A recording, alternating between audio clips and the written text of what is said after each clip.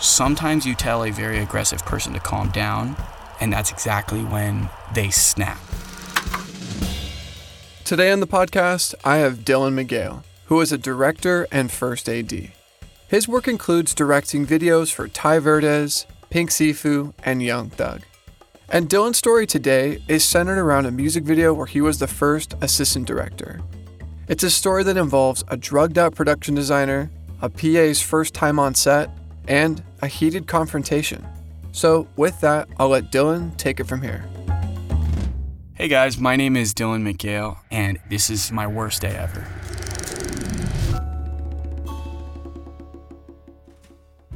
So I am a director, and when I'm not directing my own videos, I'm usually working as an assistant director, like a first assistant director, on other music video shoots or commercials. I've done one feature and a bunch of narrative stuff. And I recently worked this shoot.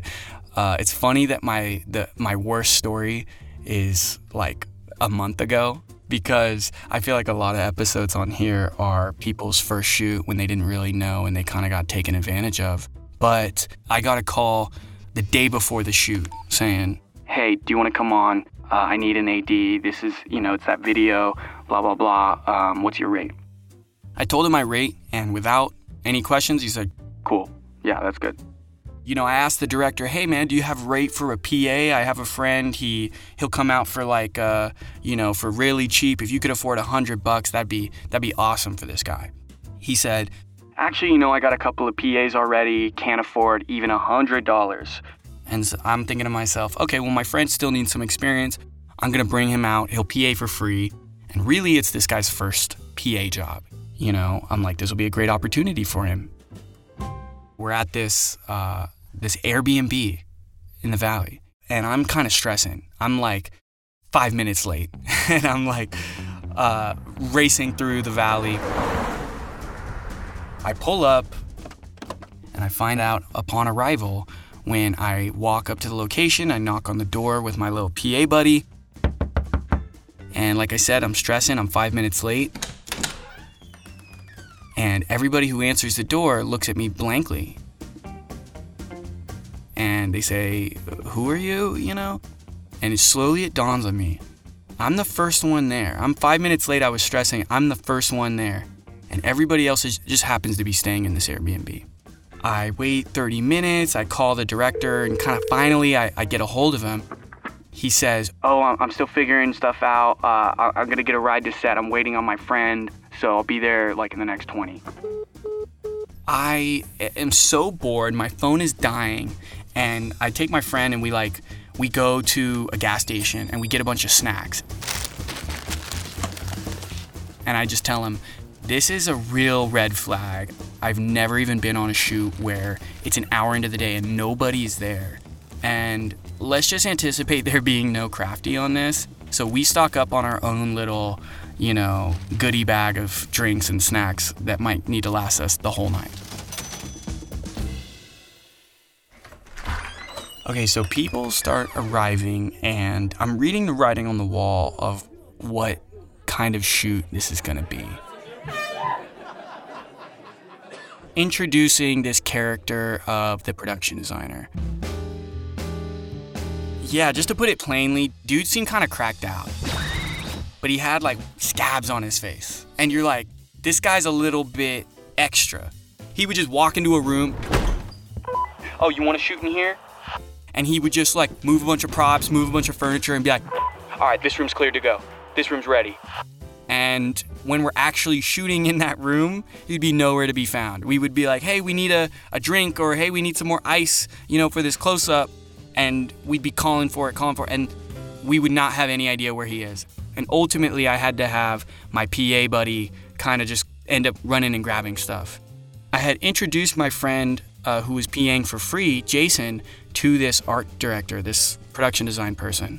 So I was like, okay, so now my friend Jason is actually getting some tangible experience, helping other departments, not just helping production.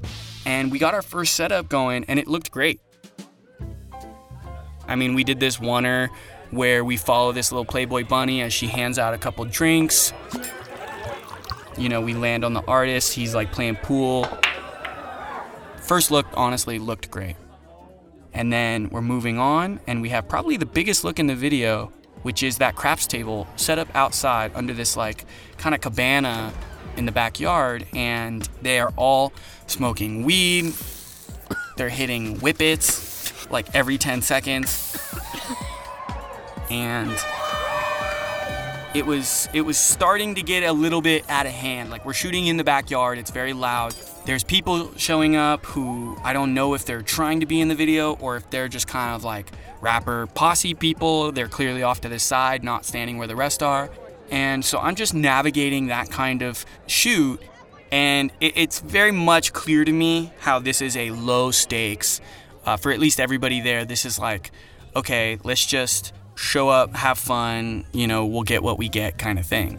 Like, nobody has a plan. Nobody really is working that hard. Nobody's moving, nobody's hurrying, nobody's rushing.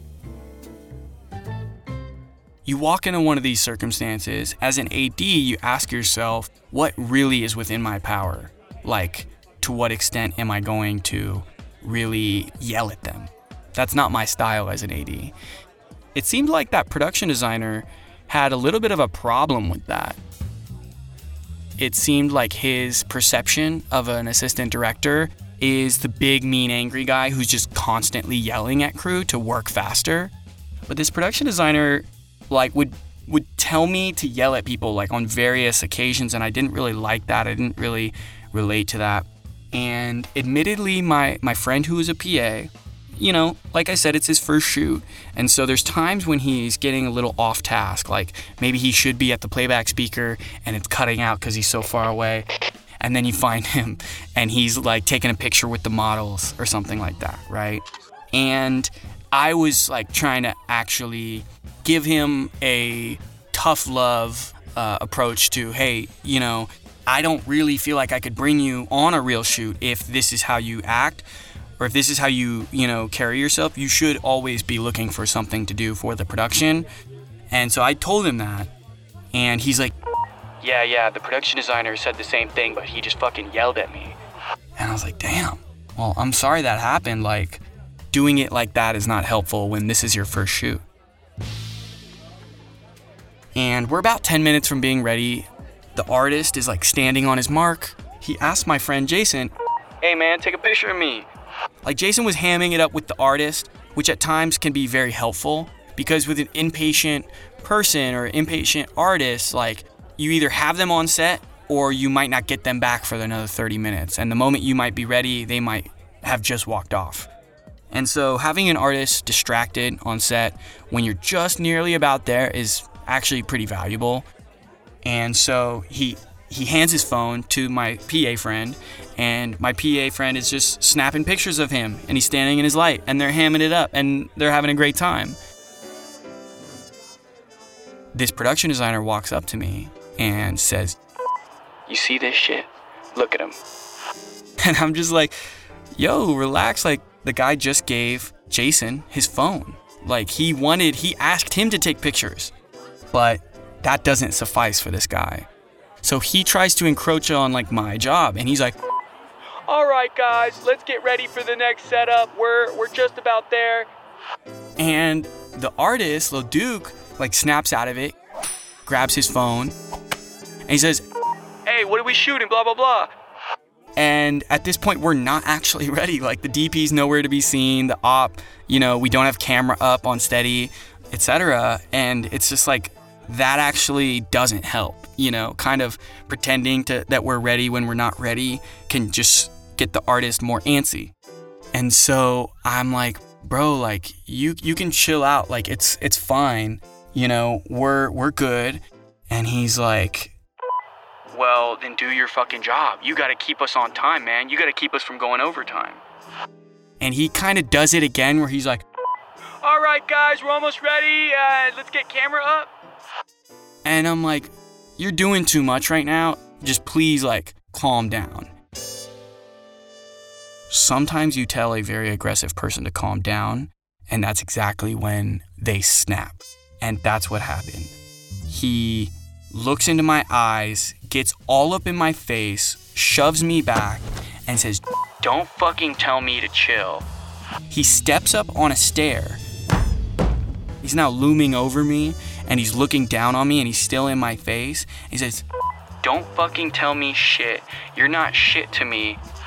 And he, holding his hands up to like kind of demonstrate the difference between us, he says, "You could stack your credits up against mine, and you're nothing to me." He just kind of reams me he's shouting in my face. I really think like this meth head production designer might sock me in the mouth or something. And I remain 100% composure, and a couple of crew people like Grips and BTS people, they kind of back me up. They see this guy shouting in my face, and they come up behind me. They're like, "Yo, what's going on? What's this guy's yelling about?" And he just storms off. He doesn't walk off the chute, but he storms off, and there's like enough for him to do that I don't talk to him for the next hour. However, I've never had somebody scream in my face and basically make me like afraid that I was gonna be assaulted or something. This was the first. Driving home from that shoot, I just needed to expel and release like so much rage. And that's because I was holding it together. That's because I was just like keeping a smile on my face the whole time, as I think a good AD can do, and bottling it all up, and whatever gets thrown at you, you just run with the punches. And I'm just like, this was a colossal train wreck. My name is Dylan Mcgale, and that was my worst day ever. And that wraps up this episode. Thank you, Dylan, for coming on and sharing your worst day ever. And if you have a worst day ever story and are interested in coming on the podcast and sharing it, head on over to worstdayever.com to learn more. And to make things easier, I've included the links in the show notes. Until next time, that's a wrap.